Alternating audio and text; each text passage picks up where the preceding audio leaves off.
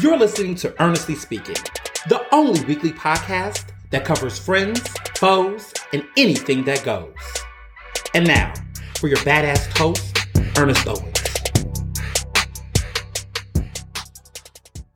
And we're back with another episode of Earnestly Speaking with your host, Ernest Owens, myself. Woo! It has been a summer, and I am so happy to be back on here. I look forward to doing this podcast every week, as you all know. And this has just been an exciting week. So much is going on, and I just love talking to you all. And it's just been so much life and experiences and surprises and all that jazz. So where do I start? I mean, let me just say that I just have been getting myself ready for the fall. Right, less than 2 months away from the wedding, which I'm super excited about. You know, I'm going to be somebody's husband. And it's interesting because, like, it's all hitting me now. It's like hitting. At the wedding shower, it hit. But now it's like, this is happening. Like, I'm going to be, like married, you know? That's happening, of course, and all the updates with that. And I'm now going to be a professor. I'm an adjunct professor at Cheyney University, which is the nation's first HBCU. Okay? Cheyney came out in the 1800s, was founded in 1800s. Bayard Rustin, my, hero, went there. A couple other great media people, black journalists like Ed Bradley, the legendary, Robert Bogle, who is the owner and publisher of the Philadelphia Tribune. A lot of great, incredible black people went to this historically black college and university. People always say Lincoln University is the first HBCU, but it's actually not. Cheyney is. The distinction, the debate is that Cheyney was the first institution, like this period. It's the first HBCU that was on the ground, period. Lincoln was the first that gave out degrees. It was the first, degree accredited giving institution. So that's why people always try to act like that Lincoln is the first, but Lincoln isn't. Cheyney is, but Lincoln was the first to give out degrees, but that are like, college degrees or whatnot. But Cheyney was the first institution first. It provided people to train the skill sets of education and as a functionality that was served for black people to go there.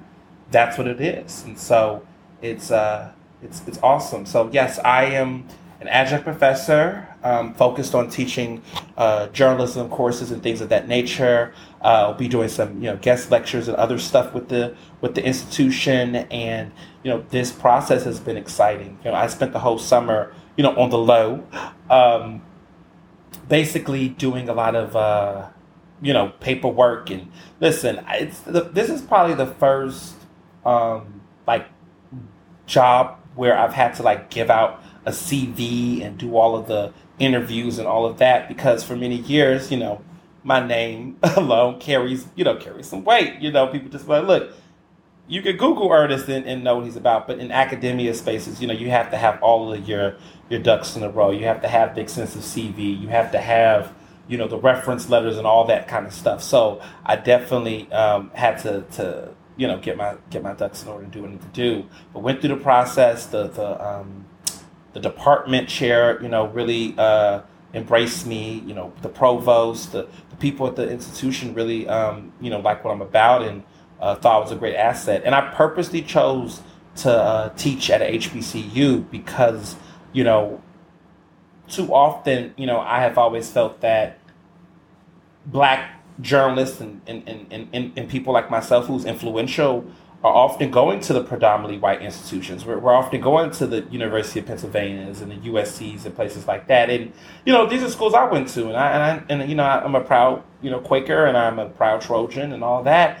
But I just felt like I want to be somewhere where I can, make a different type of mark and influence. And, an HBCU like Cheyney, and that's not too far from Philadelphia, allows me to be of influence to a group of students who don't oftentimes get people like me in their classrooms, as much because oftentimes a lot of great journalists that are in this profession, they're running to the bigger schools, and there's reasons for that, right? More pay, more prestige, all that kind of stuff.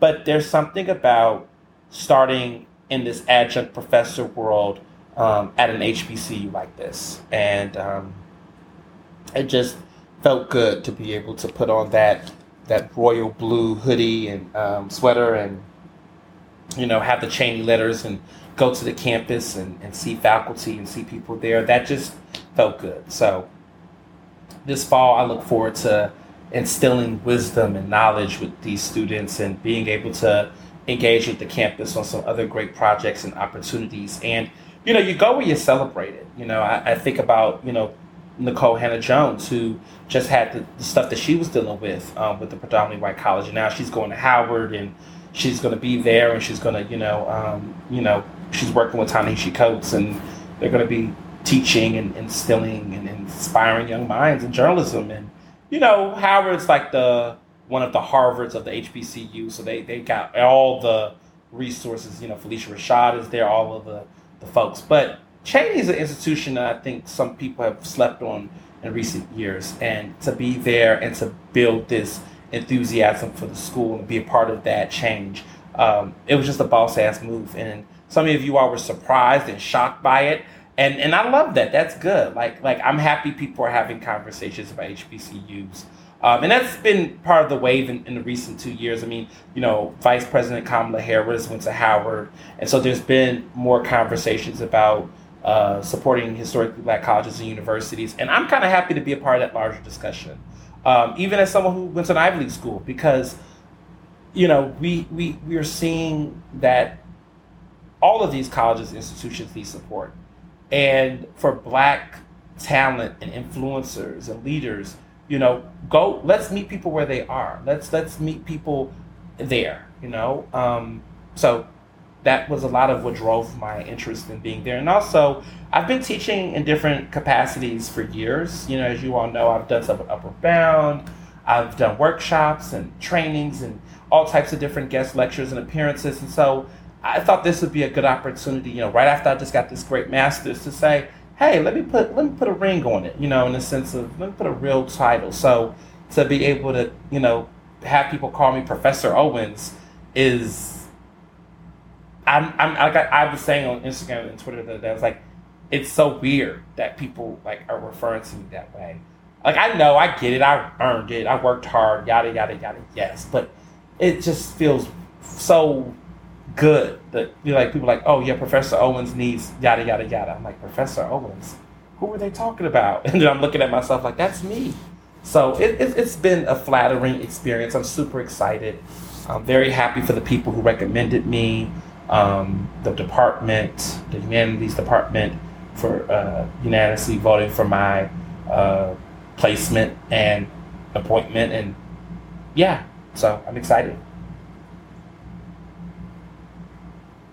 I would be remiss if I did not mention that while I've been on this preparation to be a professor at a college, this past weekend I moved my younger brother to Temple University, as you all know.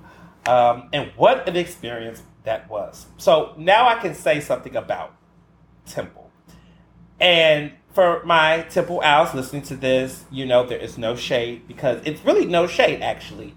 But some people saw the Instagram story when we was moving my little brother in and all of that, and the experiences. And there's just something I have to say about this. Because now I can, because now we're in, he starts school next week, school starts next week. So I can say a couple of things now because things have, dust is settled. So I don't, look, when I went to Penn, which was 11 years ago when I was a freshman, woo, time flies. Over a decade ago, as a freshman, housing was guaranteed. If you was a little late on registering or getting your housing or whatever the case is, there was going to be a bed for your ass. Okay? That's just my experience. I didn't know that such an experience was an Ivy League experience or a experience of a very private elite school. That was a privilege, a luxury to have. The no.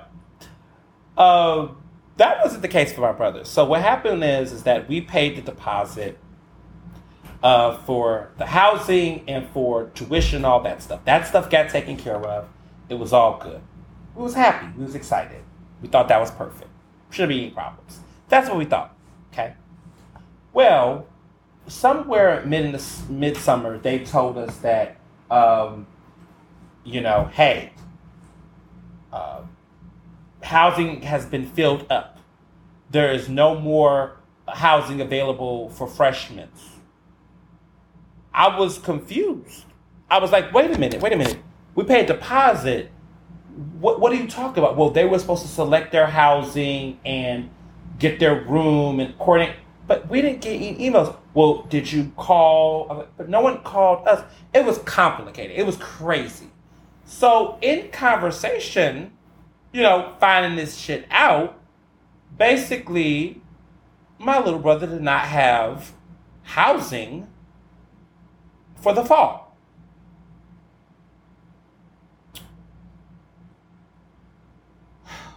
So there's a happy ending. Let me just say that before you all are feeling this frustration. I'm like, how do freshmen at a school, especially someone who is out of town, who pays a deposit, don't have housing midsummer, that you're saying that there's nowhere for them to live, and you're saying that freshmen are expected to live on campus the first year?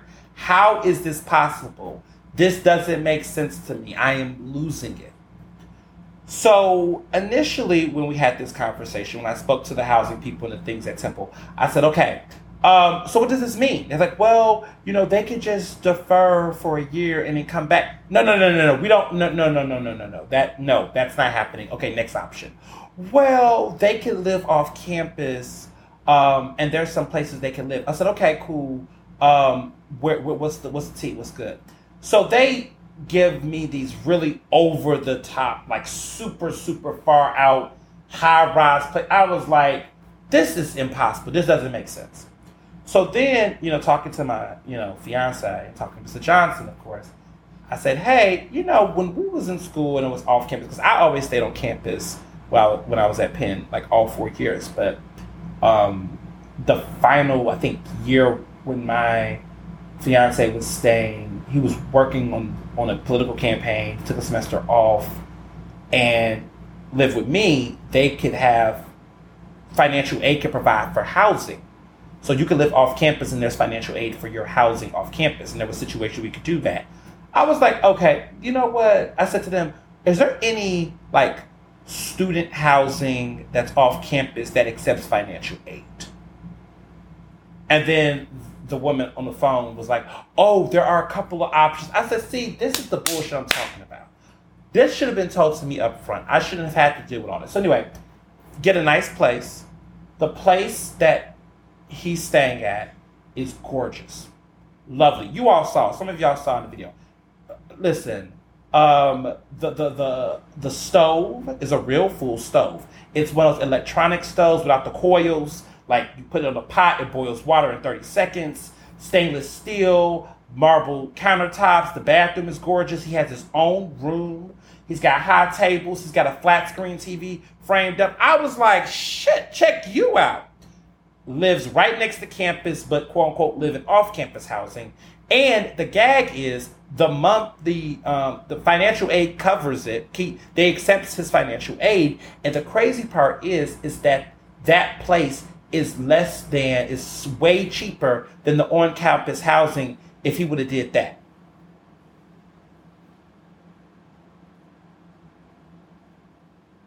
Just wanted to take a moment to sip my drink and reflect on the fact that we got a deal. So that was a game changer. Actually a blessing in disguise. Because when he got the lease for the new place, he got to move into campus earlier. So we moved him in and got him situated over the weekend. Place is The pad is nice. It was fabulous. My fiance and I have a new car now. I don't know how to drive, so it's not like I'm driving the whip, but he has a new car and he, cute in his car.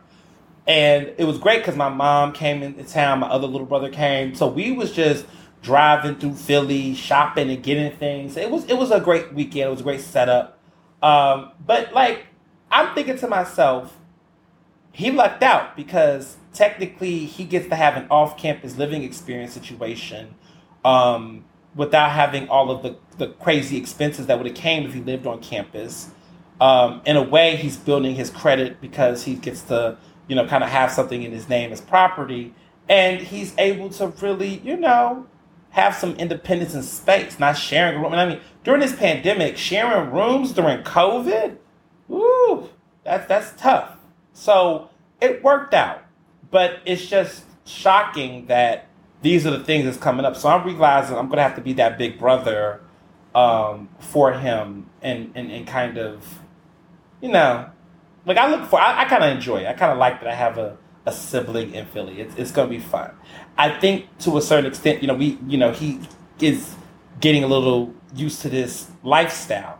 So the first day he came here, and I don't know who did it, but he was walking down the street by himself actually, and somebody stopped him because they recognized him and was like, "You're Ernest's brother?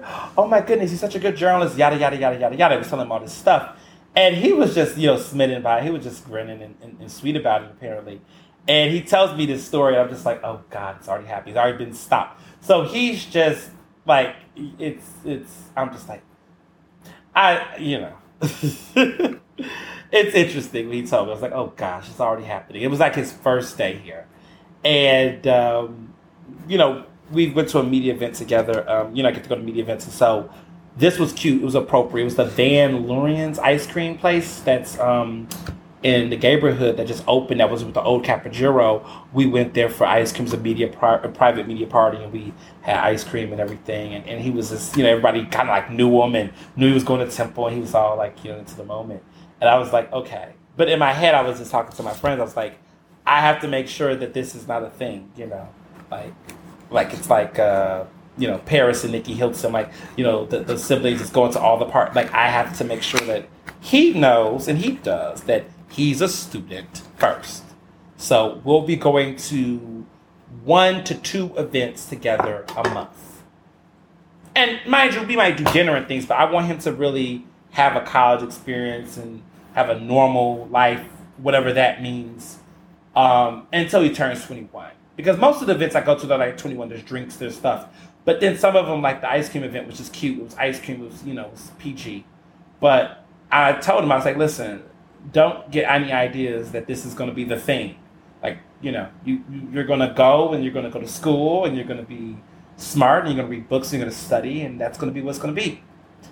And he seems to be down with that. He but at the same time, I think he kind of likes the perks and stuff. So, like, for example, we're going to like a small mini like music festival thing, but it's not like epic like Made in America. Even though he has tickets to Made in America, I'm still debating if I want him to go to that personally. But he is excited about this other event we're going to called S'more Fest. We have like some VIP tickets, and he's like excited to go to that. But he's doing good. He's at Temple. He's already made some friends. He's already made some friends and everything. He's kind of, a social butterfly. He's meeting people. He's learning his way around. I took him to the best cheesesteak place in Philadelphia because he wanted a cheesesteak. And I took him to D'Alessandro's because that is the best Philadelphia cheesesteak. And I want to say that on the record because people have asked me that for years. The best cheesesteak in Philadelphia is D'Alessandro's. It's the best because, number one, that steak, that ribeye, that good quality ribeye is chopped. You have to chop it. That slicing shit that some of these places do, it's chopped. You have to chop it because you have to let the meat and the seasoning open up and loosen up for the aroma. Okay? Now, Whiz is for tourists, and I have to teach him that. It's provolone, sharp provolone. You have to have it with sharp provolone. American Whiz, that's for the kids. This is grown folks eating, okay? You need to have sharp provolone with the chop. And you gotta have it with the fried onions. Raw onions? What are you, a savage? you don't have raw onions. You have fried onions. Okay? Fried. And you gotta have the peppers. And you gotta have cherry pepper. If you don't have the cherry pepper with the cheesesteak, you miss that that flavor. Okay?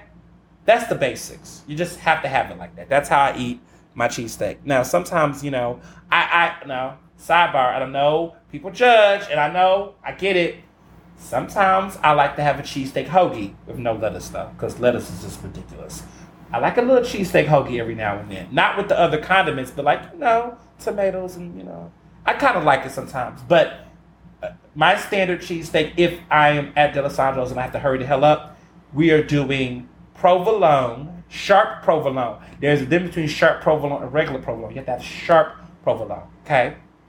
You gotta have that roll with the fried onions, with the peppers, okay? And, the hoagie. Best damn cheesesteak in Philadelphia is at D'Alessandro's, period. Listen. Now, I know there are the side Johns, which he said John to me. I said, John? You mean John, side Johns. But it takes time. It took me time to develop my understanding of how to say these other Philly terms. It's taking time. He's a Texan. And he's actually a Texan. So he was born in Sugar Land, but, of course, grew up in Houston, but he was born in Sugar Land, which is basically like how would I describe? Like the main line of Houston, I would suppose. Sugar Land would be like to you all who was talking about Philadelphia. But he's a Texan. He says to me, everyone has an accent. He doesn't think he has an accent. I'm like, you have an accent, kid. You just think everyone else do. And Philadelphia has such a strong accent, a very strong accent. And it's grown on me a little bit, clearly. But for him, it's something serious. And then, of course, my man has a Jersey accent. He's from Trenton, and he wants you to know that. So it's been interesting. We did dinner, the family, at the Hoagie Room. So they had really good hoagies. And the best damn pizza in Philadelphia, which is at Pizzeria Badia. So we did the Hoagie Room and the private Hoagie Room, and it was fabulous, as always. And there's like the second time this year I've been. And every time I go, it's magical. It never gets old. And I never eat everything. And it's phenomenal. And it was phenomenal. It was perfection. It was so good. And then, of course, I went to Atlantic City for a staycation. I went to the ocean, okay, with Mr. Johnson. It was fabulous. It was a great time. It was romantic. We went to Amada for dinner. We did brunch at this place called Harper's. Ocean was great. We had the cabanas. And I told you I don't really care much for the beach. But the cabana was a private cabana with a view to look at the beach. So I'd have to get in the beach because the sand and all that. I'm not crazy about it. Now, I've been to some beaches in my lifetime. Like, I've been to Tel Aviv.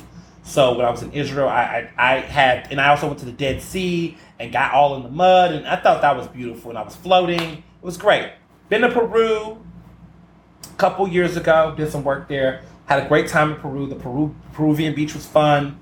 So I grew up in Houston, so Galveston Beach, right? So I've had some beach experiences. I'm just not crazy about them anymore. I don't know, sand and all that. I just feel like it's just too much. It's too much.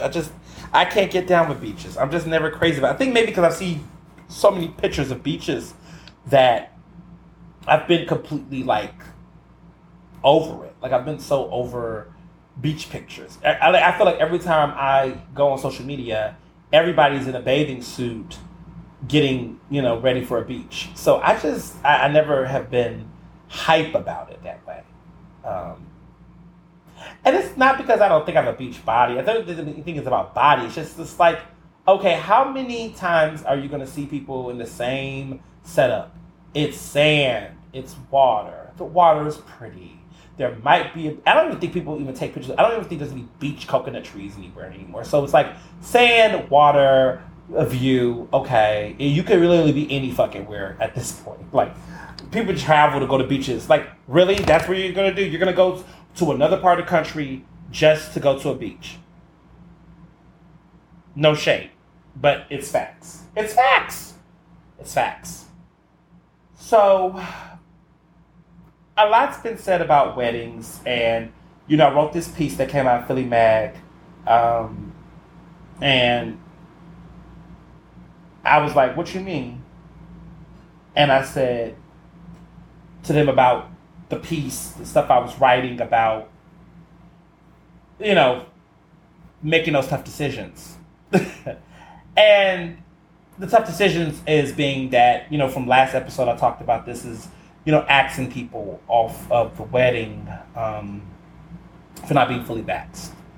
And I wrote more about it for this piece I did for Philadelphia Magazine, where I really dived into what got me to that point. Well, really both of us, because Mr. Johnson and I had to make that decision together. It was not something that I just was like, oh, I just, you know, it was, we both had conversation about this and our vendors and everyone involved. And as these numbers and these cases increase and now there's, you know, booster shots and things, it was a serious situation. It was a serious conversation, and the piece went viral. A lot of people have shared it. People have been messaging me about it. A lot of people read it. Thousands of you all, which I'm so grateful for and happy that I know there's so many weddings happening in the fall, and I'm happy that this could help other couples figure out how to navigate that type of situation. Because for us COVID wedding people, you know, COVID couples, I guess that's the way to describe it. We're doing something that no one else has done before us, and no one's probably, well, hopefully don't have to do after us. Is that we've had to make decisions about our wedding that has, you know, created unexpected rifts and, you know, friction that would have never been the case, you know, 2 years ago. So it's been interesting. But I also believe, and this is, I know this to be true, that in situations where you have family and friends and people you have relationships with, if people love you and they care for you and they show up, they're going to do what they have to do where it's at. You know what I'm saying? Like they will have to, they will make it happen. You know, they'll show up, they'll get vaxxed, they'll do what they got to do.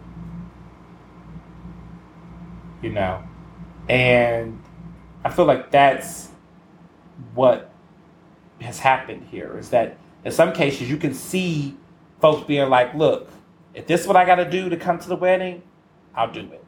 And some people, I guess it wasn't enough, you know? And the good news is that that waiting list was lit. And that's why I tell people, have a waiting list for your wedding. Have a waiting list. Have a list where people can, you know, anticipate and show up and show out. And if you could do that, everything else falls into line. Everything else, you know, come into place. And that's what I believe. And that's what happened. That's what I saw happen with this wedding, is that people got excited and they really showed up and showed out. And I was like, yeah, this is the kind of, you know, love and support that, you know, I want to have, I want to feel. I feel like with weddings are already a lot to just plan and all that kind of shit. And when it comes to the people who are coming, they shouldn't be a burden. They should be a blessing. They shouldn't be, you know, they should have enthusiasm. It shouldn't feel like it's exhausting. It should be enthusiasm. And I'm happy to say that with the wedding that we have now, with the people who are coming, there is like this weight lifted off of the consistent wondering of, you know, what this person, you know, what is this person going to be good? Is this, you know, like I'm looking at the table arrangements. We're looking at the table setups and who's sitting with who. And it flows better. And it's also just, again, a level of just reassurance. Like everyone here is safe. And that feels good. That feels good. Nothing compares to that. But you know, right now there's a lot going on with the pandemic, as you all have been following. Booster shots are coming up. You know, we got vaccinated very early, so we'll be up for booster shots in mid-October, which is right around the time of the wedding. But I'm not going to get. I think so the way it works, the booster shots will begin at the end of September. Biden is recommending that people 8 months after the second shot should get booster. They're still questioning what to do with the Johnson & Johnson people. But this is for all the people who got either the Pfizer or the Moderna. if you 8 months after you got your second vaccination, you should be, beginning to get the booster shots. The thing about that is that we were early bird, so we got our second shot in February. So 8 months after this February will be October, so it'll be around October. I'm not going to get the booster shot right before, like I think it lands right on the day of the wedding or before. With these shots, you could potentially get tired or feel fatigue or think. I'm going to wait after the honeymoon to get it. So after, the honeymoon, everything, then I'll get my second shot. But I'm not going to get it like dead snap the day of the wedding. I'm going to wait until after the wedding, which and all of that, and then get it. So that I can be able to enjoy the wedding without wondering like, oh, will I be a little bit fatigued and things like that. Because after that second shot, normally some people get a little tired or fatigued or whatever for a day or whatever. I just don't want to have any type of potential, tiredness or anything like that on the day of the wedding or right before it. So I'm going to do it right after the wedding shower. I mean the honeymoon, and then I'll be good. So that's our plan. We both got vaxxed on the same day, so that's the cool part. A couple of my friends, we all kind of got vaxxed like literally the same day. Like we came in like, look, we're all going to do it together. So we're all like in the same boat, which is kind of dope. And they're doing the same thing too. They're like, okay, we'll get vaxxed right after the wedding because like nobody wants to be tired or worn out or anything like that. So I thought that was smart. If you don't know when, look at your Vax card. It's at 8 months after the second shot, and your Vax card has it dated. So it's 8 months. And so I love having this podcast because sometimes some of y'all probably even know anything about that or didn't know the specifics and details. But apparently it starts at the end of September. Well, people can start going out and getting that third booster shot. And so, yeah, I think what a good time to get the booster shot because this is also around the time of flu season, as you all know. Flu season, like I'm about to get my flu shot actually next month in September. Normally I get it in September. No, it's either late August or early September was when I get the flu shot. Normally sometimes after Labor Day. So I'm still getting my flu shot because listen, now that people are back out in these streets, the flu is still real too. Flu is deadly, but I have been doing good. I have not been sick in years, y'all. I have to say, I have not been sick in years. I get a headache like anybody else every now and then, but being sick and coughing and being bedridden, I have to say, I've been fortunate and blessed enough not to be constrained to the bed, high temperature fevers, sore throats and stuff like that. Every day you may get a little cough or something every blue moon, but being bed, stuck to the bed, not being able to do anything, I have not had that in a while. And I think a lot of it has to do with just I think the pandemic has helped because, I've been more in tune with general just hygiene, washing hands, making sure I'm washing hands. I will say these masks has been a lifesaver. I love wearing a mask because I think wearing a mask in general has kept a lot of us cleaner and safer when you're doing it correctly. Because let's be clear, the mask is not just protecting against COVID, it's protecting against flu and other shit. You know what I mean? Washing these hands, it's not just protecting against COVID, it's protecting against anything else, that could be in your direction. Because sometimes a person could be coughing around you and it may not even be COVID. It could just be something else. And it could be whatever it could be. And wearing a mask, it's being okay, these germs ain't coming over here getting me potentially sick. So I just think that has been helpful. And I think last year they were saying that the flu cases of people getting, influenza, whatever, was significantly down. Well, yeah, because that's all we need to do during flu season. Get a flu shot. Wash your hands. Take Lodgizins. Drink water. Stay hydrated. All of that. And so now to be able to incorporate a mask is something. Because when I went to Penn, there was international students who during flu season used to wear those masks. They used to wear them. And people used to think they were weird, didn't understand why. And I never did it, because that was the culture. Like culturally in America, we was not wearing masks. But I remember international students when I was at Penn in college that just would wear those masks, and they took flu season seriously. Like I always kept me some hand sanitizer, but I never was like that. Now, because of this pandemic, I think about the power of the mask just in general, and what it's doing just for my entire health overall. And people don't even think about that. Like, we're so fixated on COVID, which we should, but let's think about the benefits, the other additional benefits outside of just COVID alone, around wearing masks and hygiene. I feel like my overall public health, safety, hygiene has been at an all-time high in a good way. Like, I'm not just shaking people's hands left and right.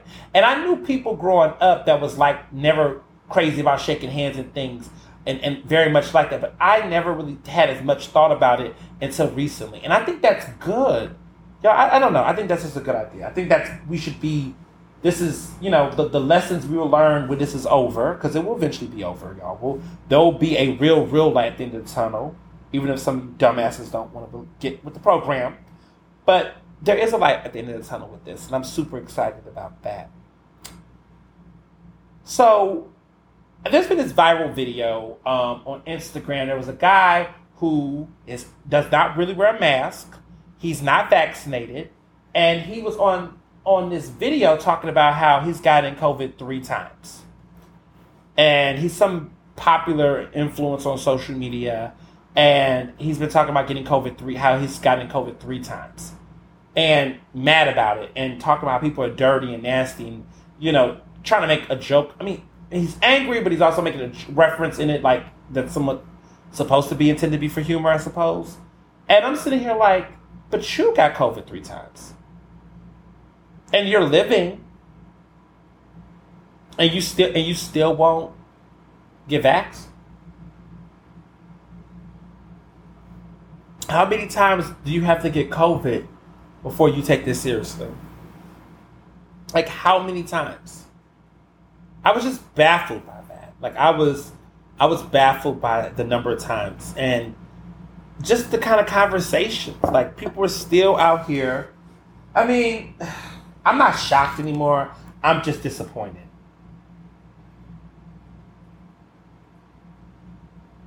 I'm just gagging. And I've had some hangouts, and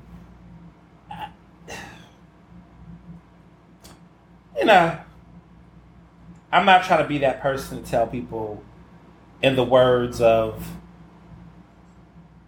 if she dies, she dies. Not doing that. Not going to be the Rocky dude. But these are the moments where I'm like,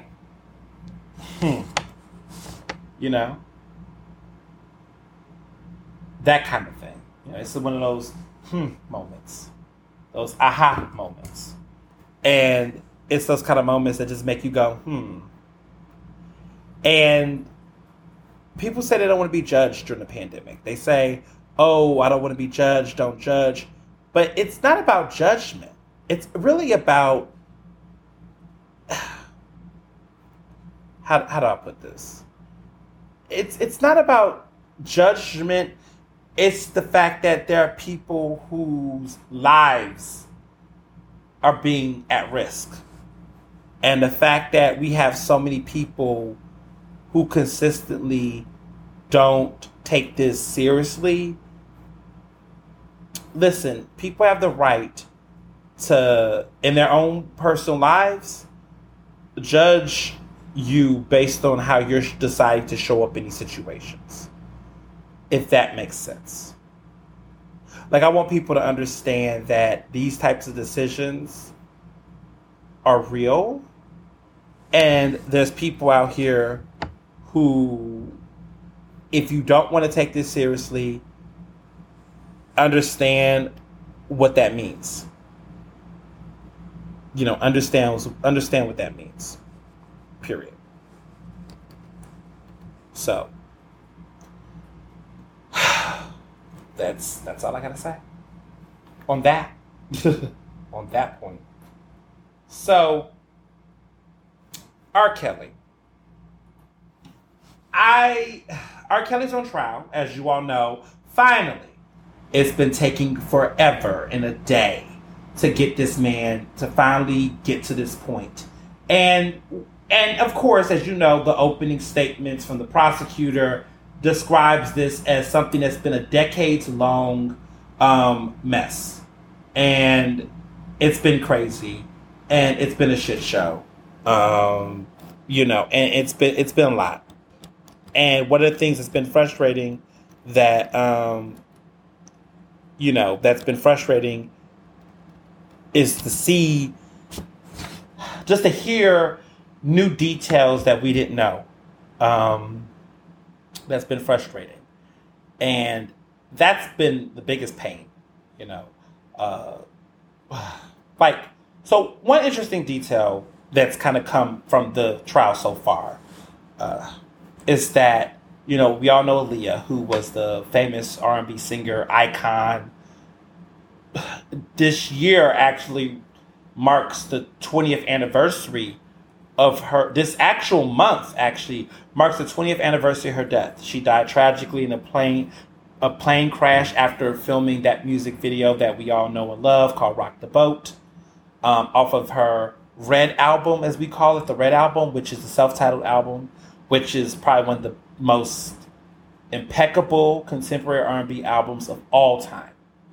And for those who don't know, that album doesn't come out in streaming until September next month, because there has been a long-going dispute with her family over releasing her music on streaming platforms. So for over 20 years, for 20 years basically, you could buy these albums physically, but most people don't buy physical albums. Accessing these songs, like for download purposes and things like that, on the internet was just not, it was impossible unless you had to stream the music through YouTube. So someone like myself, like I am an Aaliyah fan. I love Aaliyah. Love her music. And I grew up listening to her. And I remember as somebody, I was 10 years old, 9 years old. I was like 9. Because this happened, oh my God, this happened in 2000. There was a lot this is right before 2011, 9/11. And I was 9 years old when she passed. But it almost feels like, I don't know. That was the music I grew up to. Nutty Professor, I remember, Are You That Someone,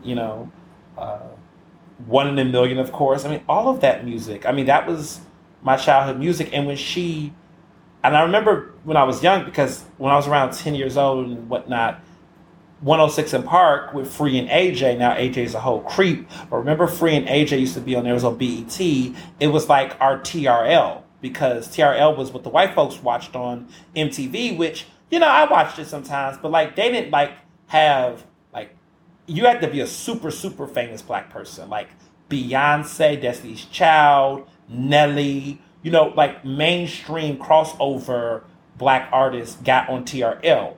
But 106 in Park, when they did their countdown, these were videos and artists that black artists knew that was being played in those music videos. So you had Mystical, Juvenile, and Cash Money was big. Back That Ass Up was a big song. But I'm thinking about just some of the Bone Crusher, all of those underground rappers, Diplomats, 50 Cent, and 50 Cent had crossover appeal too. But all the other videos and songs and hit artists like Tweet and a lot of Missy Elliott videos and people like that, just Bow Wow used to always chart, always be number one when he was Little Bow Wow, of course, and Destiny's Child videos and things like that. 106 in Park was the place for that. And when Aaliyah passed, I remember all of every week, every day, Aaliyah Rock the Vote video, More Than a Woman video was number one on 106 in Park for ever.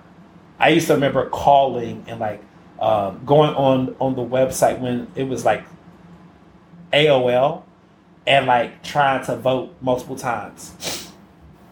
Yes, those were the days. Okay, go judge your uncle. Those were the days. Okay, that's when we had real fandom.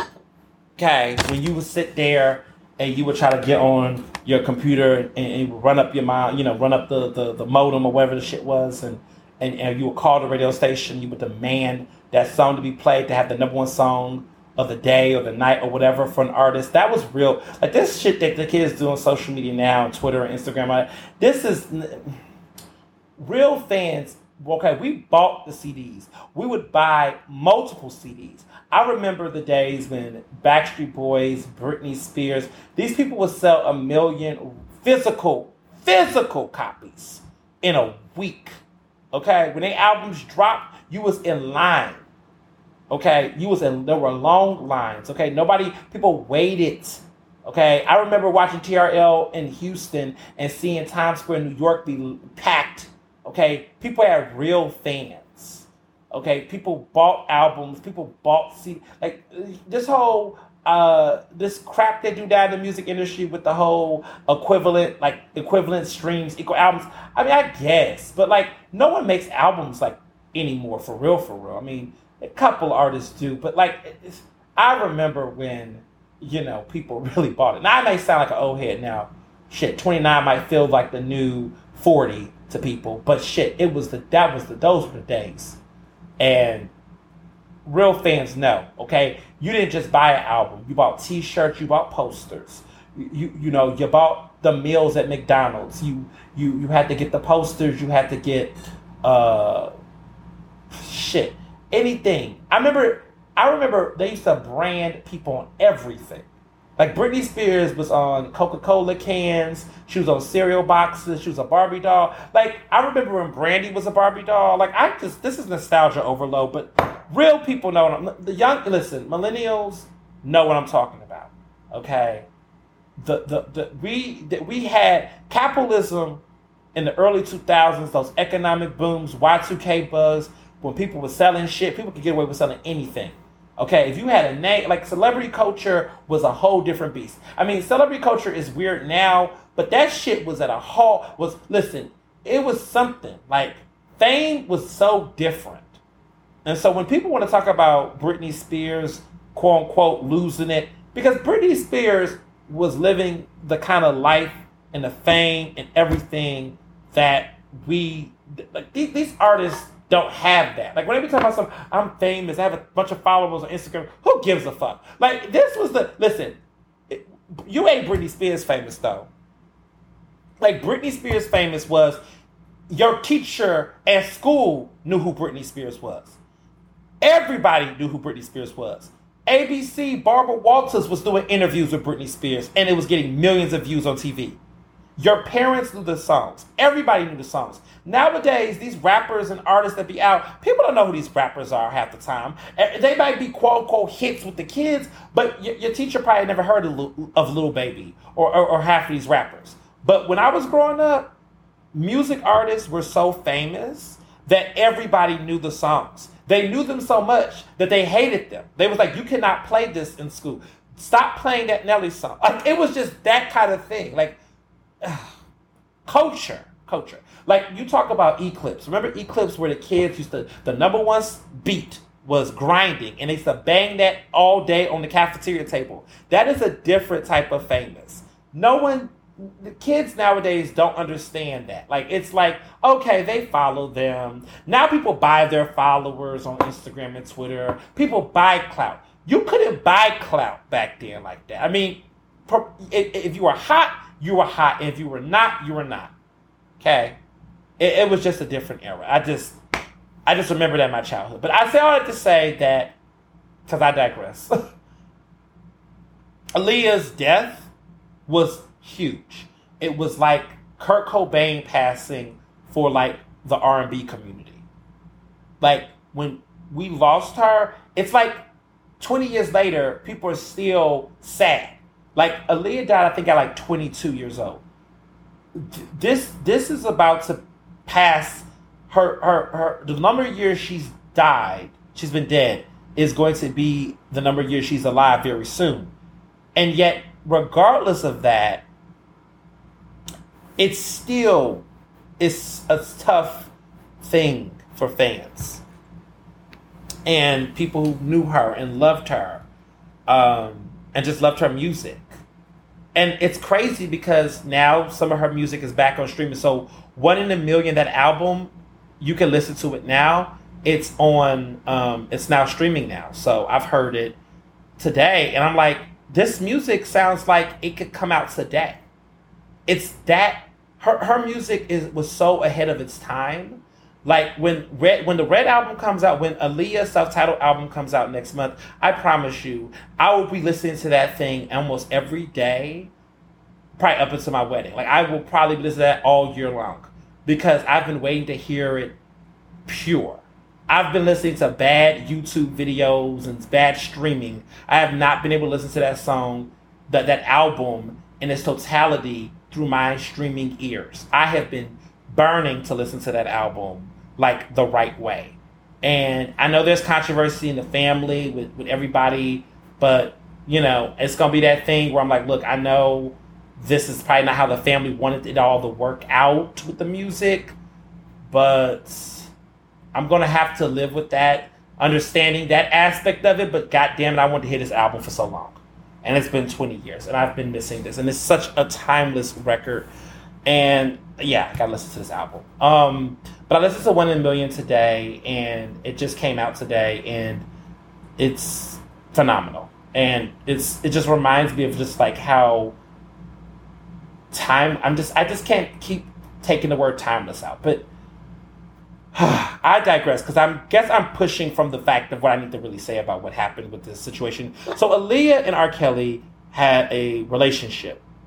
It was statutory rape, to be very clear. She was underage when she was dating him. This was in the 90s. They got married, and a lot of they tried to hide it, but you know there was a marriage license involved. A lot of people were trying to figure out what caused the relationship, but we find out that allegedly Aaliyah was pregnant, and apparently R. Kelly, she doesn't have the baby, but R. Kelly marries her so that he essentially did not want her to be implicate him. So they get married as a way to cover up the sexual behavior, the sexual actions and whatnot. He marries her to implicate her from basically saying something. Now, I don't think that was understood at the time between him, but R. Kelly's interest in marrying her wasn't necessarily, according to the prosecutors, rooted in love. Like this, I love you. It was more so of I'm a fucking pedophile, I'm a creep, and I'm trying to cover my tracks, and this is the way I can cover my tracks. So that's what we find out, a revelation that we find out during the trial. Disgusting. Just disgusting. And it's infuriating. It's infuriating as a fan to have to hear this because fuck, you know? It was just really, that was a hard pill to swallow. You know? That was a hard pill to swallow to hear something like that. Especially with everything going on. Just a lot. So, I just can't wait till this trial is over. You know, abolitionist talk aside, lock that motherfucker the fuck up. Like, period. Like, it's over. I just don't, like, I have no, like, R. Kelly is somebody that I just have, like, no empathy for whatsoever. R. Kelly has done things to so many women. I mean, I'm not even going to tell you to watch Surviving R. Kelly. You don't have to watch Surviving R. Kelly. Just believe women, period. So, speaking of sexual assault, abuse, rape, and other things of that nature, Kenneth Petty, who is, I guess, married to Nicki Minaj. He's her husband. He's the father of her child. His sexual assault victim basically wants everybody to know, including Nicki Minaj, that this man raped her. He was convicted. He was arrested. Back in '95, they had this woman. Her name is Jennifer Hugh, I believe it is. I maybe pronounced it wrong. Hough. Jennifer Hugh, I guess, is currently suing Nicki Minaj and her husband Kenneth Petty for harassment and witness intimidation. I mean, she's been claiming that associates of the couple, which I guess they go by the Pettys, tried to bribe and bully her into silence. I mean, we're talking lots of money. So let's back this up. In '95, Kenneth Petty was convicted of first degree attempted rape after he sexually assaulted her at knife point. This woman, Jennifer. She told the Daily Beast back in the spring, and she's been talking to the press about this, that associates of the couple began pressuring her to recant her story after, he was arrested. And I'm talking about Kenneth Petty, Nicki's husband, was arrested after failing to register as a sex offender. And that was a mandate because he did a plea deal. He was supposed to register as a sex offender, and he isn't doing that. And so, again, last week, a friend, sent her a video that someone posted on Facebook stories that was attempting to threaten her life. This is ridiculous. And people are trying to figure out what Nicki Minaj has to do with this. Well, allegedly, according to this woman, Nicki has been really a part of this process. I mean, to the point where, she said there was references and people, trying to bribe her for $20,000. In her lawsuit, Jennifer Hughes' lawsuit, she says that apparently some man who was involved in this process put her on the phone with Nicki Minaj in March and eventually offered her $20,000 in cash on the couple's behalf. $20,000.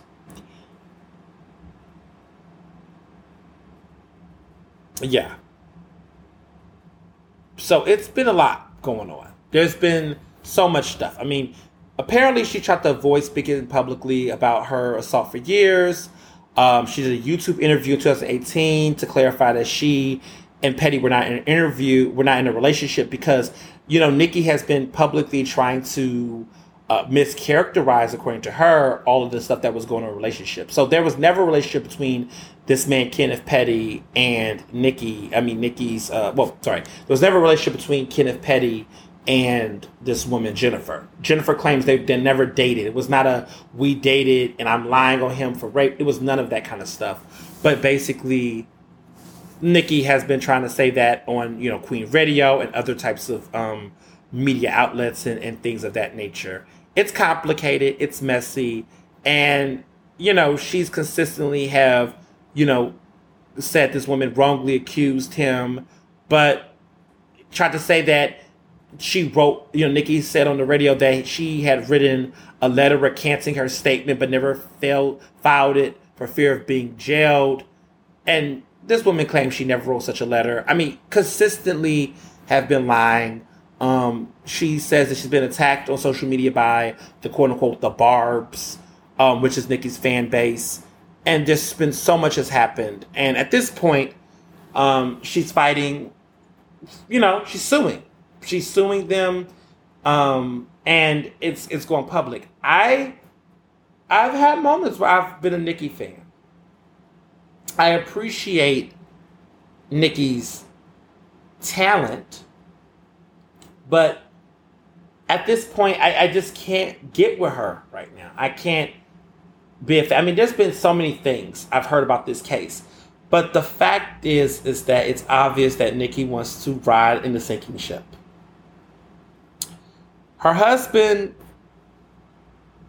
according to criminal records filed, and this victim, he was a sex offender.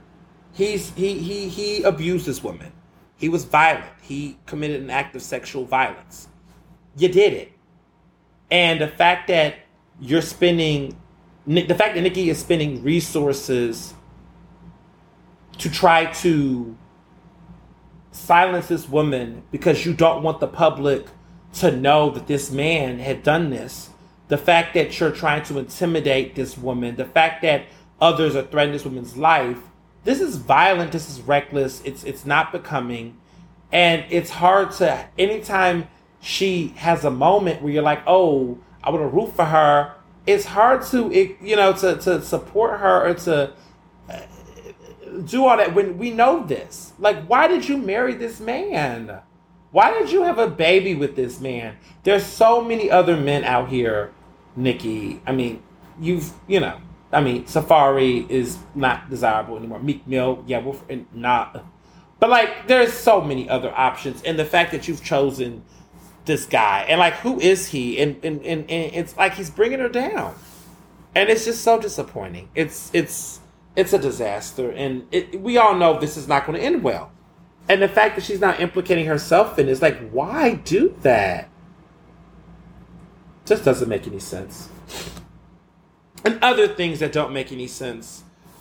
This Jeopardy situation. Like, I don't even, like, what the fuck? Like,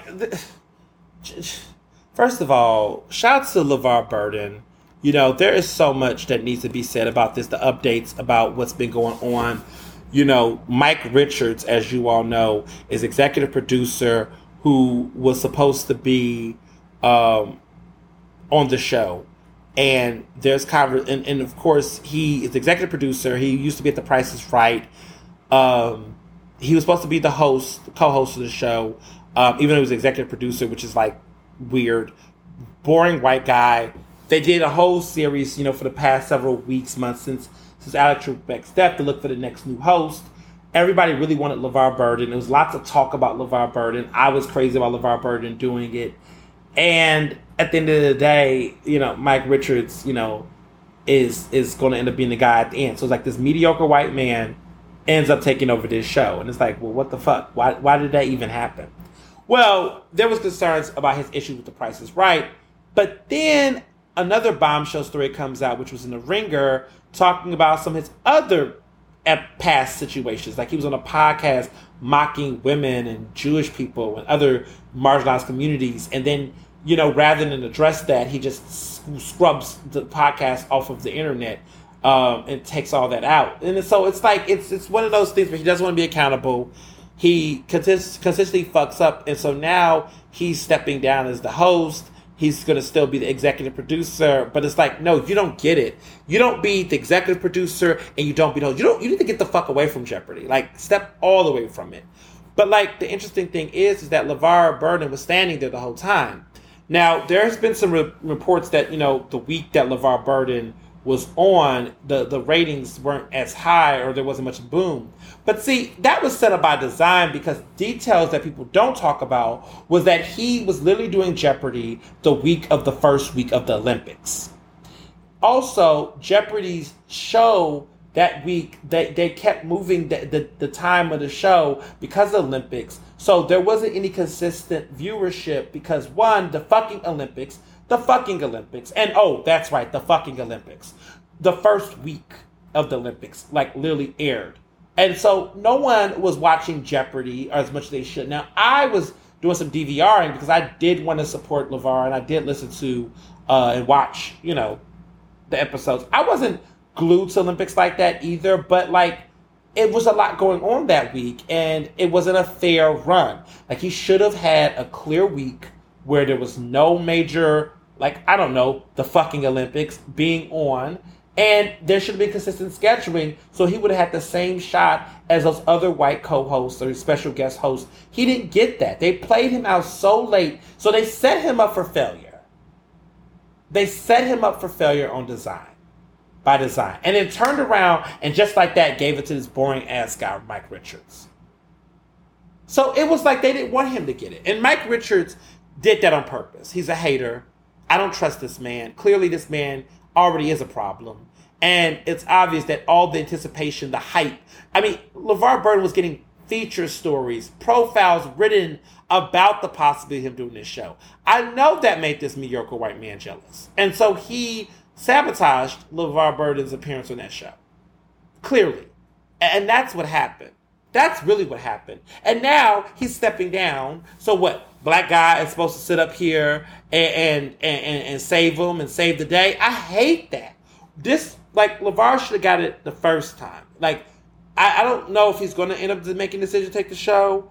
But it's just like now the legacy. Like, Alex Trebek is rolling in his grave right now, probably. That a show that he's helped build for decades, over 8,000 episodes, and you're just going to sit up here and you're going to ruin an iconic American show. This show has been on for this show has been on for 38 years, 38 seasons, since 1984. It's frustrating. It's frustrating. And it's just another example of how racism, and bias, right, ruins a good thing. This is a good thing. This was a good thing. And now it's got to be caught up in this bullshit. So I'm not happy about this, to be quite honest. I'm not a fan. So, speaking of fans, OnlyFans. So OnlyFans, as you all know, because I have some thoughts. And you all have asked me about my thoughts about OnlyFans. And I've been talking about OnlyFans for a minute. And it's so much to be said about this OnlyFans thing, y'all.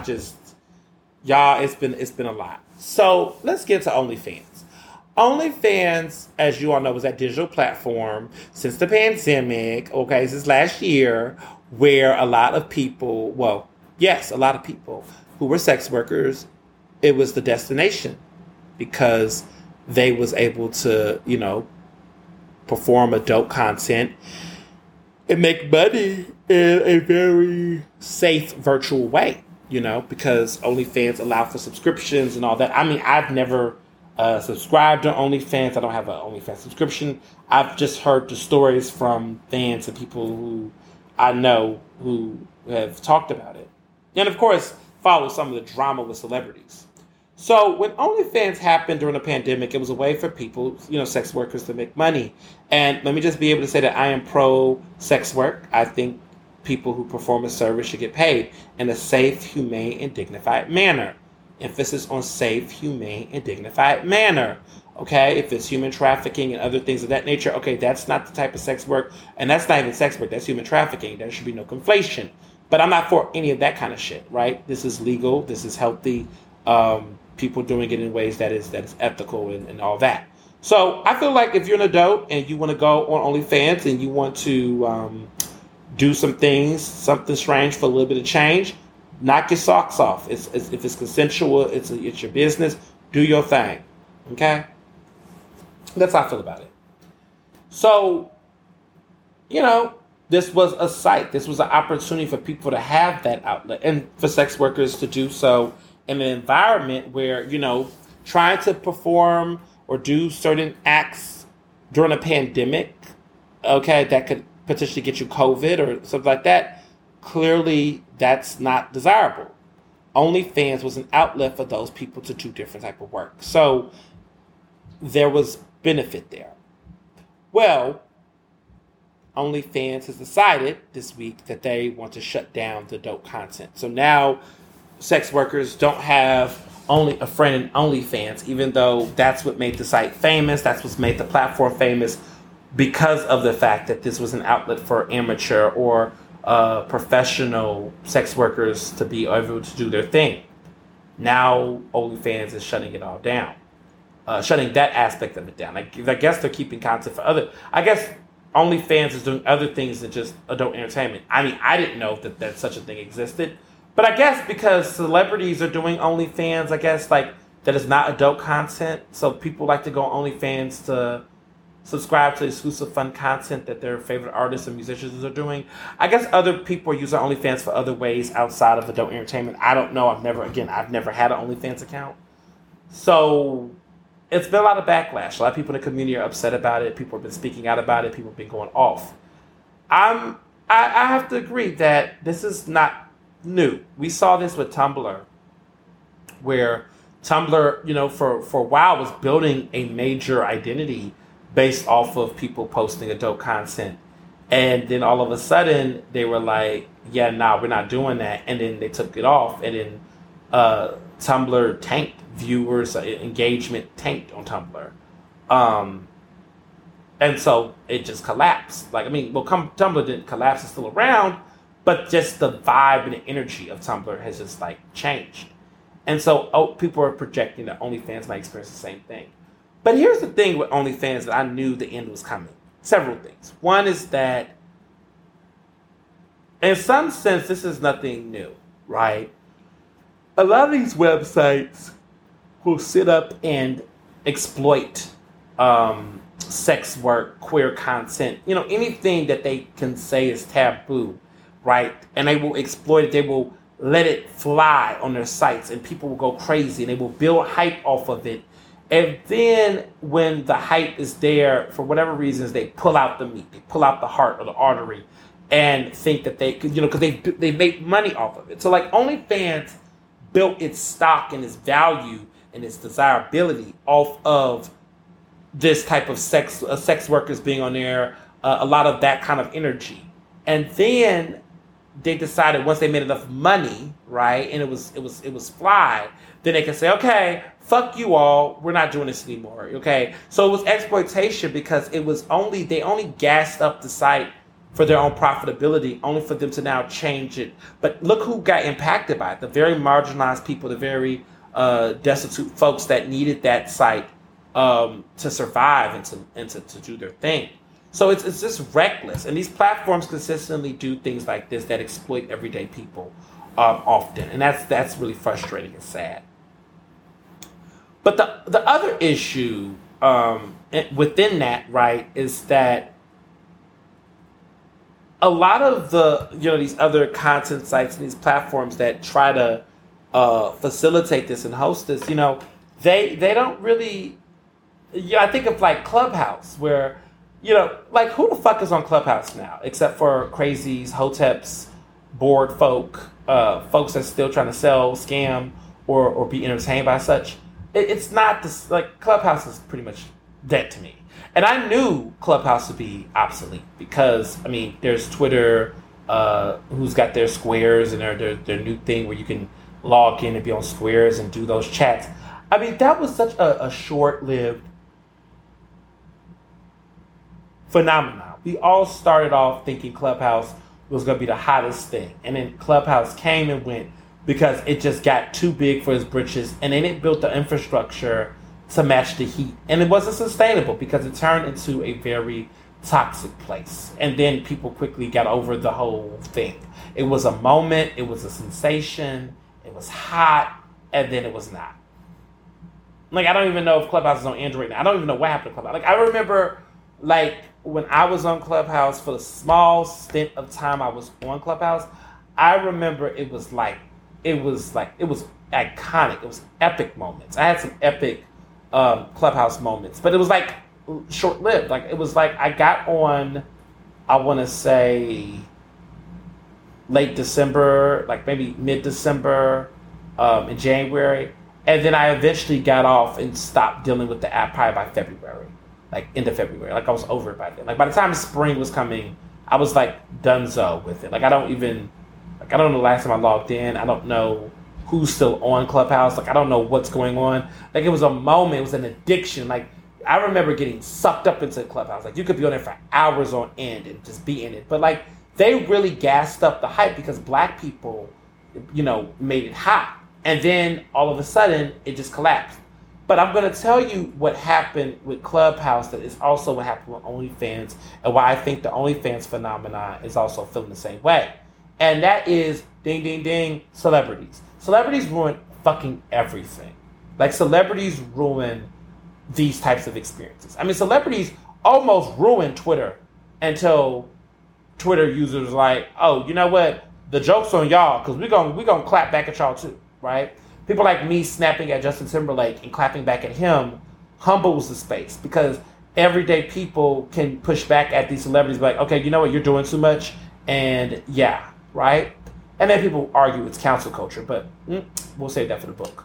I don't think that I think I think celebrities, they just don't know how to just be, right? I'm not even gonna say be normal or regular because that's just not their life.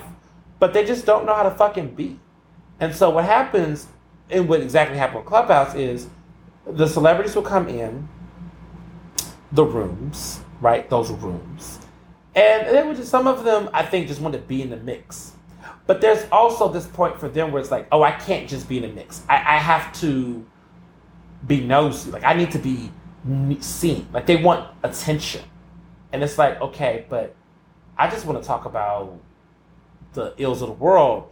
But you want me to now, like, now you come in and now everyone in the room is like, oh my God, Lupe Fiasco's in your room. And now we have to let Lupe on the thing. Or Lakeith Stanfield is in the moaning room. We got to bring him up. And then it becomes a whole different element and we lose sight of what's important. And that's what ruined Clubhouse, was that it was just too many celebrities. Like whenever Meek Mill and DJ Academic and all these other nuts got on Clubhouse rooms and chats, it just became an entirely different experience. And it just became posturing and groupies and fandom. And it just never became a normal experience. And the best moments I had in Clubhouse were moments where it was just everyday people or folks that would, you know, having tough conversations, and there was, you know, accountability sessions. And so I just missed, you know, it was a moment, but it got ruined because celebrities ruined it. And I think about OnlyFans, and OnlyFans got ruined by celebrities because I remember when Safari, you know, Nicki's ex, who I guess is largely endowed in certain positions, decided that he wanted to start, you know, providing adult content on the site. And then there was other celebrities who was doing similar things. They were making thousands of dollars of putting up nasty adult content, you know, for subscribers. And so people like Safari was making thousands of dollars because he was swinging his, you know, dingling all on camera. And it got annoying because to a certain extent, I think what happened with OnlyFans, if I'm not mistaken, was that there was a celebrity who got tons of people to give her money, but she didn't provide the content that matched what she was selling. I think her name was Bella Thorne, I think I read about. And as a result, OnlyFans changed their whole financing model of payment for talent because of that shit show. Because there were people who wanted refunds and they were upset and you know, and all of that. And it kind of fucked up the money system flow. So they had to change it, which made it harder for sex workers to get access to the funds immediately that they were being paid, because this stupid ass celebrity who really just should have never been playing on this fucking app, you know, decided to do that. And then that, you know, made it harder for everyday people who, you know, do sex work. So it was just, you know, it's just celebrities ruin everything in the sense that they so badly want to, you know, capitalize off of whatever the social cultural zeitgeist of the moment, but then they do more harm. And then people that they claim they care about or try to act like they care about get harmed by whatever reckless decision they make. And it's just, yeah, it's just annoying. And so what's happened now on OnlyFans, you know, I'm in solidarity with the sex workers. I hope that they, you know, that there is another platform or outlet that allows them the resources for them to, you know, thrive and survive. Because goddamn, like, what the fuck? So, yeah, fuck OnlyFans. For real. So, lastly, semi-lastly, The White Lotus, this show, okay, I watched it. I've had some mixed thoughts. So, it's created by a guy named Mike White, and he's very white. He is the executive producer, director, the writer, the creator. And this show, The White Lotus, it's hot. I don't want to get too much into it. Maybe some of y'all may want to watch it. I do encourage you to watch it. I think you should watch it and see it for yourself. It's 6 episodes, a mini series. It's an hour each, so it's very bingey. You can watch it on a rainy Saturday or whatever. Just go through the motions and just take some time aside and just binge it for a day and just relax. And I kind of did that this week. I kind of just flew right through it and watched it and got my life. At first watch, I was very intrigued. And then as I began to take time to reflect on the show and unpack it, I was like, was it as good as I thought it was, or was I just so caught up in the awe of it? I don't know. I don't know. I don't want to tell the show, but it's basically a show about rich white people, pretty much. And there is some people of color that's integrated in the show, like Natasha Rothwell. She's an incredible actress. She was, of course, in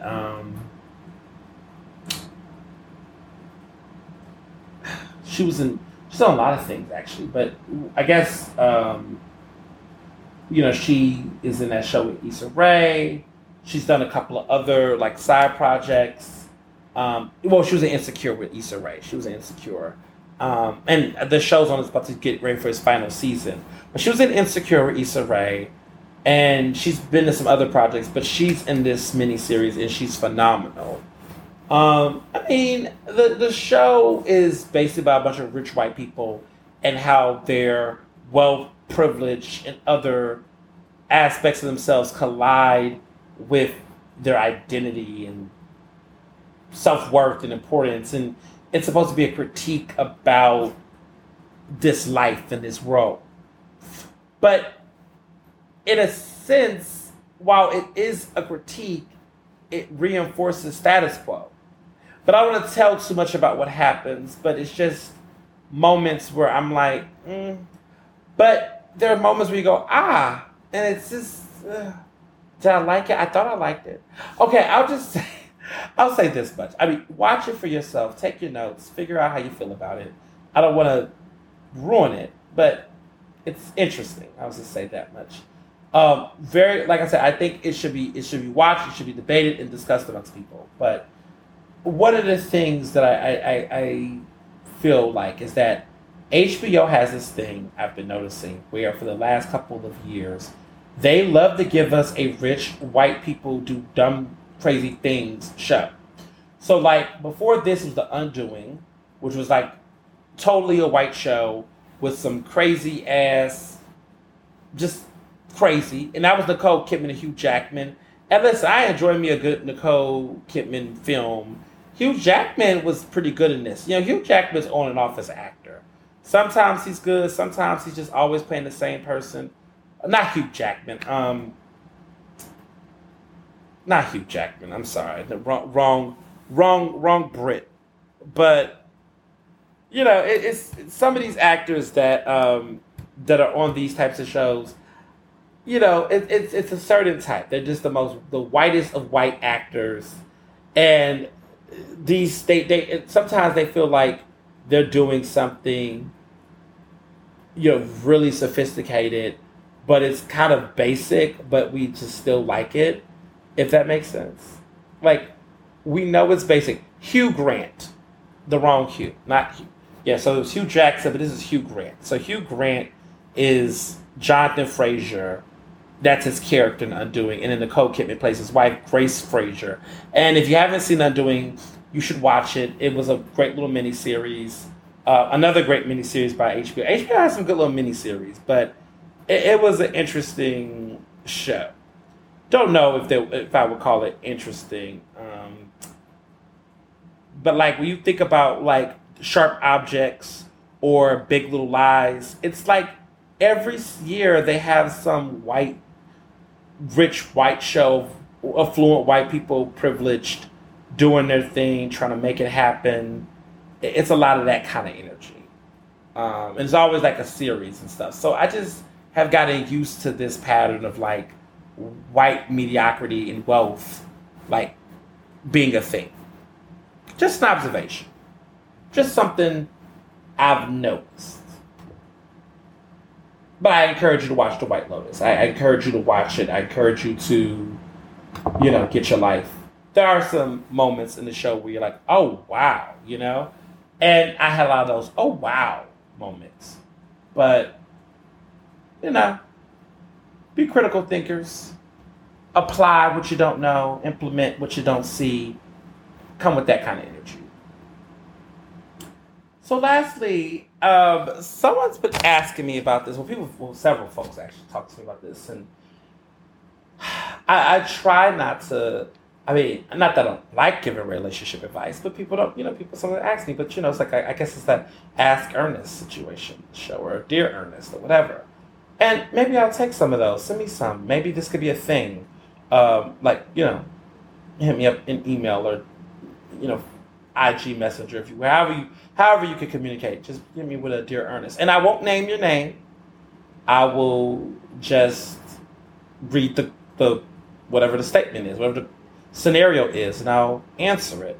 And we'll see what we can do.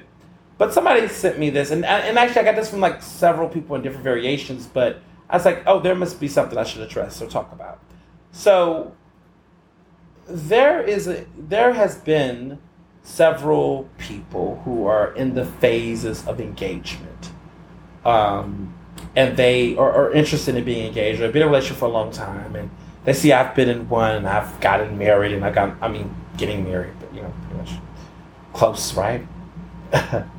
I have been in situations where, because I'm in this process of getting, hitched, people have asked me questions about the process and what it's like, and really more so about popping the question, like, getting to that point where you're getting on that knee and what that's like and how to get there and all that. So some of the people I've been, conversing with and who've asked me this question, and I thought it was worth talking about, fully on the podcast is, do you pressure one to propose? How does one do this? Do you force them? Do you strangle them? Whatever. I want to be clear about something. I did not, scare Mr. Johnson to proposing to me. It wasn't one of those, you better do this or I'm leaving you kind of things. I want to be real in saying that I think that in a relationship, one, if you've been in a relationship with somebody for a good amount of time, and good amount of time varies to some people. Some people think 6 months. Some people think a year. Some people think 2 years. I'm not going to tell you what that good amount of time is, but because everything is based on experience. But let's just say that a piece of time where you and this person has gotten to the point where y'all felt inseparable. There's some real deep passion, but there's some real consistency, some real commitment, some real investment. Okay? Not just a sexual connection, not just some good hookups, but, people starting to spend the night, staying over, money being spent, conversations about personal health, supporting people in ways outside of the traditional, hey, here $5 to take the scepter. I don't know, whatever the case is, but you're getting to a point where y'all are getting real deep. Of course, I would say, have a conversation. Where are we going with this? Maybe even before, it gets too deep, but, get a gauge of where someone's at. Is this something that you want long term? If y'all got into that point of long term, but y'all got an exclusive, maybe, say, hey, what are your thoughts about the future? It shouldn't feel like a daunting question. It should be a real question. If that person says, look, I don't know. Like, I don't know what the future holds. I don't know nothing. I don't know whatever. That might be a moment to weigh that a little bit more. If you have intentions to be in a different situation, and I'm talking to the person that is projecting I want to be engaged, I want these things. If you are coming in this mindset where you want marriage, you want these things, don't let a cat have your tongue. I'm not saying that you need to ask them or declare it. You just need to have a conversation about vision and things. I would say after maybe the first 2 years that Barry and I were dating, we had conversations about, you see yourself marrying a motherfucker like me? It was casual. Like those like first like 1.5 years, 2 years was like, okay, could we do this? Because at that point we wasn't living fully together, I think, at that point. But it was a situation where, we were staying at each other's crib and, he was living on campus, I was having my place. But we was definitely, clothes was in the dresser, food was in the fridge, mi casa, su casa. It was definitely all out of that. And you get to that point where like, okay, it wasn't even like for me, it wasn't like okay, well, we are. It was just like, once you get in that flow, you're like, all right, so, what do you see? What does the future look like to you? Do you see me in that future? Do we see each other in this future? If I see you in my future, I'm just expressing what I see. What do you see?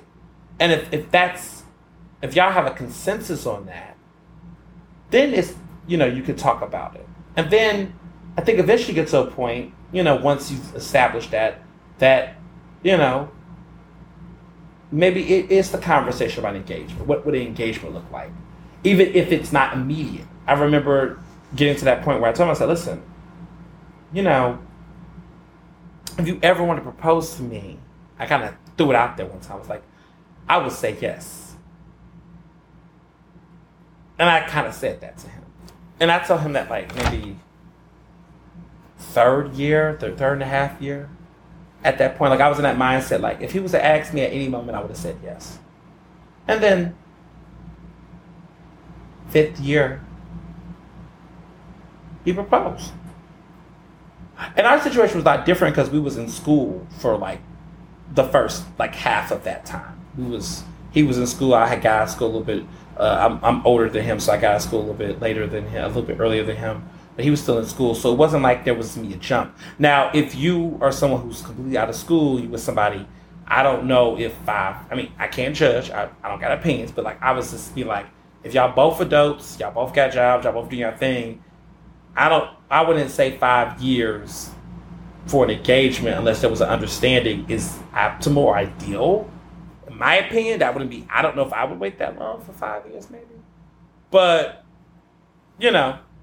if I was, fully in the, like let's say like I got a relationship right now where I'm at in my career, money, everything, no school, nothing, anything, everything was done. I don't know if I would be waiting to be 30, 40 people proposed to at this point in my career. I would probably be looking around about 2 to 2.5 years. From me personally, should be some movement at that point. Personally, that's my personal opinion. That's not me telling people what to do. That's my taste. I would say, too, is that it needs to feel like something that's mutual. I think when people feel obligated to propose to somebody, that's always a recipe for disaster. I feel like if you're in a situation where you feel like you have to force somebody, or you have to drag somebody's hand, if you have to entice fear, if you have to project insecurity or anxiety or whatever the case is in the situation, I think that's not love. That's not how it should be. It should never feel like somebody had to do it or their life depended on it. It should never feel like someone had to be obligated to do it because if they didn't do it, then it would be a total disaster. Like I just think it shouldn't feel forced. If it feels forced, that just sets the relationship up for disaster. How do I know? Because I've seen this shit happen before. There's been this new phenomenon lately, and I've been hearing about this where maybe it's been going on for years, but a new phenomenon I've been seeing in like certain networks that I've been, in, is that a lot of the guys nowadays are like straight up proposing to women. I'm not seeing it. I've seen it in the gay community too. People, period, are proposing to people. And they're I'm calling it this, but this is what it is, pacifier engagements. What's a pacifier engagement? It's an engagement where the person was dating this person, they were whining like a baby about engagement. And basically, the person got the engagement ring, like a pacifier, and put it in their mouth to shut them up, just to keep them quiet about talking about it, only for them not to, in the end of the day, fulfill the mission to get married. They would either sabotage the relationship, end up just breaking it off and moving on with their life and keeping this person somewhat in bondage or quiet for about a year or two. There's a lot of pacifier engagements that go on. Okay? I've seen it where it's just like, I'm just going to tell this person we're getting married. I'm going to propose to them, give them a ring to make them feel good so they can have a little social media moment. Because some people out here are getting engaged for the gram. Like the idea and the magic of an engagement is more important to them than the actual idea of a life spent for life or forever with a person. Like a lot of people are not thinking even about the idea. Like when I got proposed to, in my mind, I was like, I'm going to be with this man for the rest of my life. Like we're going to get married. This is going to happen. Like this is fucking serious. Like my mind and my whole experience, it wasn't just like, I don't know, people be just out here, oh, they proposed to me, I got a ring on my finger. It's like, do you understand how serious this is? Do you understand what that means? Do you understand like how your life changes? Like my life forever changed in that moment. Like I realized, oh, this is deep. Like, okay. And when I said yes, I thought about it. I thought about it before it even happened. Like, what would I do if this man proposed to me? And I was like, yes. And I was like, hell yeah. And I knew it because that's what I felt. And I don't think some people don't take the time to really think about it. Not just the person saying the yes, but the person proposing. Like when you get on that damn knee or when you do this, do you understand it's more than just simply professing love or just trying to convince a person it has to be a real thing. And if both of you all cannot wait for that, or the time in which you want this person to do this isn't aligned with your personal time or whatever you got going on, then maybe it's not meant to be, and you can accept that and move on and get what you deserve somewhere else with someone else. But just this, I don't know, it shouldn't be forced. And I just think that's something I've learned over the years, seeing situations happen to folks in my social circles and my network. I just feel like real love is organic, and it should be as organic as the food that you eat most of the time, right? I mean, we got cheesy love sometimes, but I just think that it should be organic. It should feel real. It should just be a consensus. It should be a certainty in that decision. And too often people just treat it like it's a superficial thing that they can eventually get to. Like, okay, I know it's not real now, but it can get there. No, it starts at the beginning. It starts at the first meeting. It starts with the dates. It starts with meeting family and friends. It's a holistic experience, and it's inexplicable. So, yeah, I'm super excited about what's to come. I'm doing countdowns already. I can't wait to update you on some things. I am keeping secrets. I'm keeping secrets again. I know that y'all be like, come on, but there are some things going on right now, and I have to be quiet about it. But stay tuned, and as always, be best. Earnestly Speaking is recorded in Philadelphia, Pennsylvania, and can be found on Apple Podcasts, Google Podcasts, Spotify, and SoundCloud. To stay up to date with the latest on the show, follow me on Facebook, Twitter, and Instagram at Mr. Ernest Owens. Use the hashtag Earnestly Speaking to tell me what you thought about this episode, and check out my website at ernestowens.com.